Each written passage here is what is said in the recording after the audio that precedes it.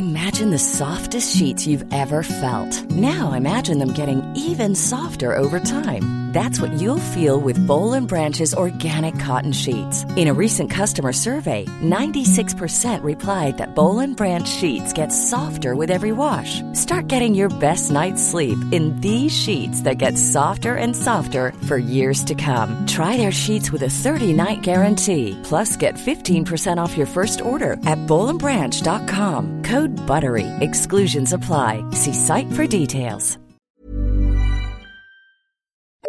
The FT.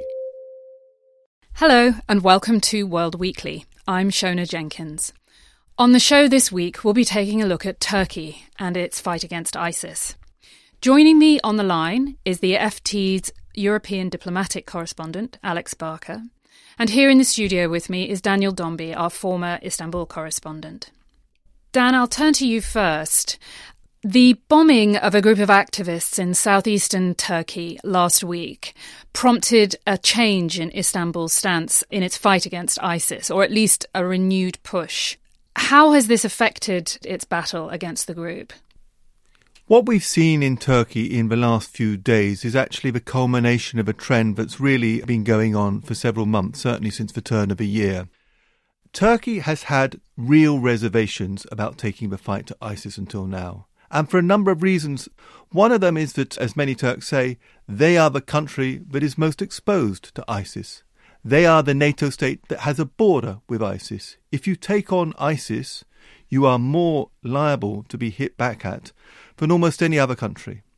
Another is that ISIS enemies, in many ways, are Turkey's enemies. Bashar al-Assad in Syria to a certain extent, but very definitely Kurds in Syria, that Turkey doesn't really want to see establish a quasi-state of their own. So for many reasons, Turkey has been reticent about taking on ISIS. That, however, really wasn't a tenable position. We've seen President Recep Tayyip Erdogan say in the past that he saw these other groups, Assad and the Kurds, as at least as bad as ISIS.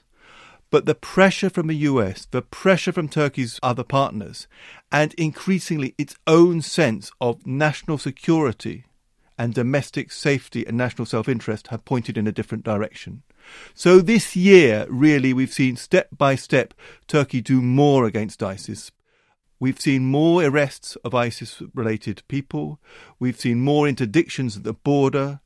That all obviously accelerated after the awful tragedy of last week, after the death of 32 Turkish citizens unequivocally at the hand of ISIS. No state could just sit back and be passive. So we've seen Turkey do various things. We've seen them open up the base at Incirlik and one other base, so the US is finally able to carry out bombing missions from nearby in Turkey rather than flying from the Gulf against ISIS. We've seen renewed efforts at the border. We've seen sweeps and arrests of people. However, we still have questions. First of all, how committed is Turkey to this fight, given the doubts I just talked about and the risk of backlash? Is it more focused on the Kurds, really, than on ISIS?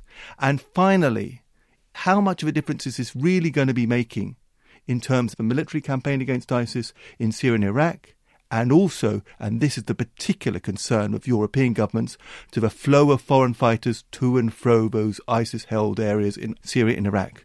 We don't know the answer to these questions, but these are really pressing questions right now. Can I just pick up on one issue you mentioned there, which is the battle against the Kurds? There have been some strikes by Turkish aircraft on ISIS, but there have been many more on the Kurdish Workers' Party, which is a group that Turkey has been battling against for decades.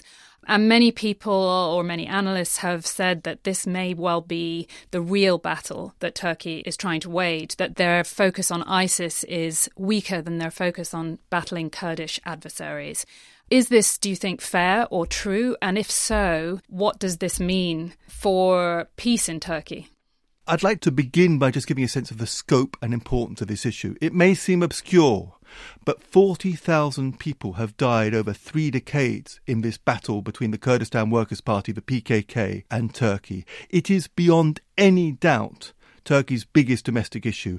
There had been a peace process, there had been a ceasefire in place for about 2.5 years. That now is unequivocally broken. As you said, there have been dozens of sorties against the PKK in recent days, compared to only a handful of sorties against ISIS. There is a real question about whether this is going to see a full explosion of this terrible conflict once again. Many people are betting that it won't, that it's neither in the Turkish government nor the PKK interest long term for the conflict to flare up with all the ruinous results that we've seen. But we are in very definitely dangerous territory here. Turkey clearly has seen the events of the recent days as somewhere between the justification and an excuse for a full-pronged attack against what they see as terrorism, and Turkey is a country that's notorious for having a very broad-brush definition of terrorism. So to give an example, of 1,000 or so people who have been detained since the Suruç bombing, only about 20% have been ISIS-related. The others have been other people designated as terrorists. Although many people still hope that something can be salvaged out of a dialogue with the Kurds, we are now entering a perilous phase. I think we can come back to that. First of all, I'd like to turn to you, Alex. NATO ambassadors met in Brussels this week, and while they threw their weight behind Turkey, encouraged by the fact that it has stepped up its fight against ISIS, did you get a sense that there was any unease about the fact that they had also used this, perhaps we could say, as an excuse to hit their long-standing Kurdish enemy? We have to remember these kind of requests for a special meeting, for a special consultation at NATO are quite rare. And in this situation where Turkey had faced attacks both from ISIS supporters and from the PKK, it was clear that when they took this to NATO, there was going to be a public show of solidarity and support. And they found that in a statement that pledged to join forces in the fight against terrorism. But in that discussion, behind the scenes, in private, it was clear there was a European consensus over urging Turkey to show proportionality in its attacks on the PKK in particular, and also, if possible, to do everything to avoid the peace process from collapsing entirely, and at least trying to keep the door open to talks restarting in the future. And given the circumstances when Turkey had faced these terror attacks, criticism like that, it was softly said, but carries a bit more weight. Dan, back to you. You talked about the risk of this policy. Why do you think that the Turkish government is willing to risk so much at this particular moment? We're in an extraordinary situation right now in Turkey. We have had a very large-scale murder by ISIS. We've had growing tensions with the PKK. Any government would respond to those. But we are also in an extremely strange state of flux within Turkey itself. The ruling party failed to get a majority in elections in June.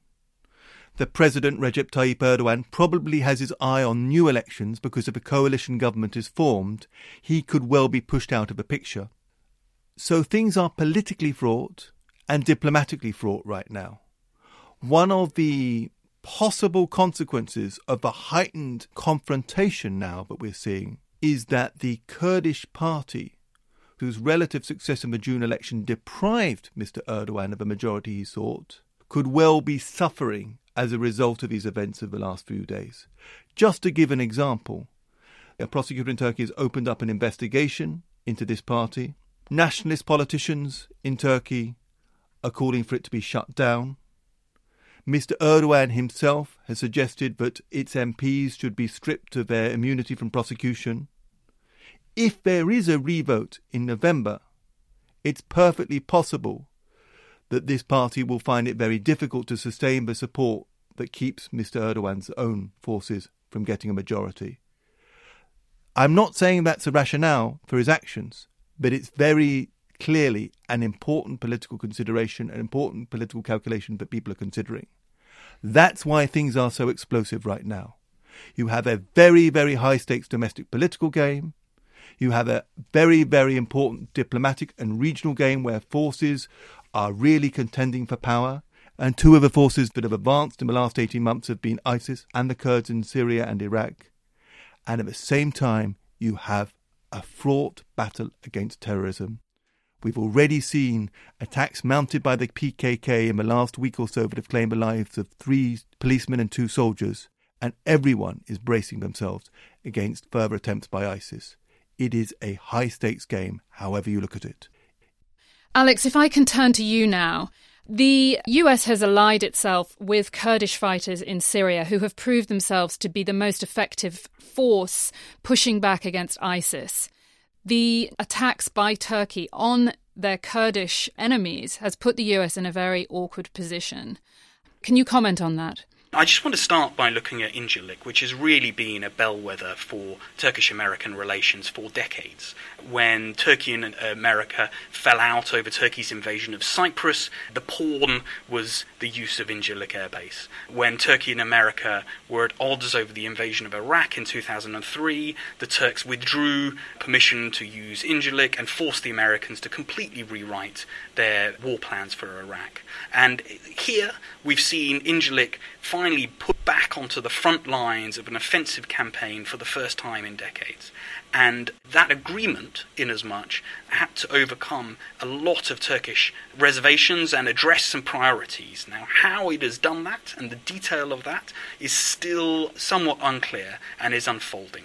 But the outlines of what has been agreed appear to be that the US will refrain from strong support for the Kurdish Syrian fighters who have been very effective against ISIS.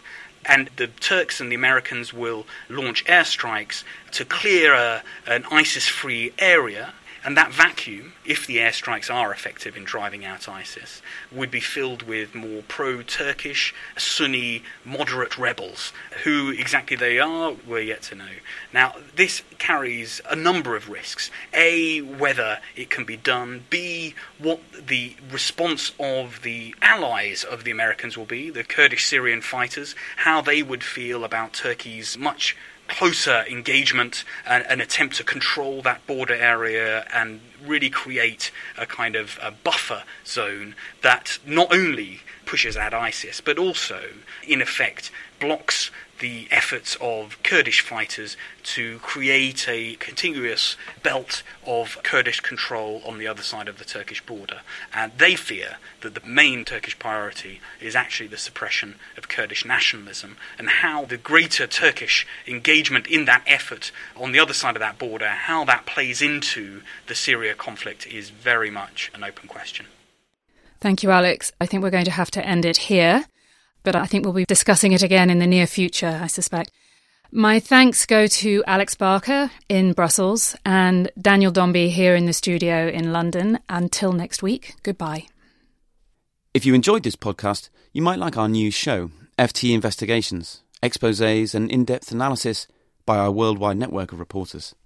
You can download it at ft.com/podcasts. Hi, I'm Daniel, founder of Pretty Litter. Cats and cat owners deserve better than any old-fashioned litter. That's why I teamed up with scientists and veterinarians to create Pretty Litter. Its innovative crystal formula has superior odor control and weighs up to 80% less than clay litter. Pretty Litter even monitors health by changing colors to help detect early signs of potential illness. It's the world's smartest kitty litter. Go to prettylitter.com and use code ACAST for 20% off your first order and a free cat toy. Terms and conditions apply. See site for details.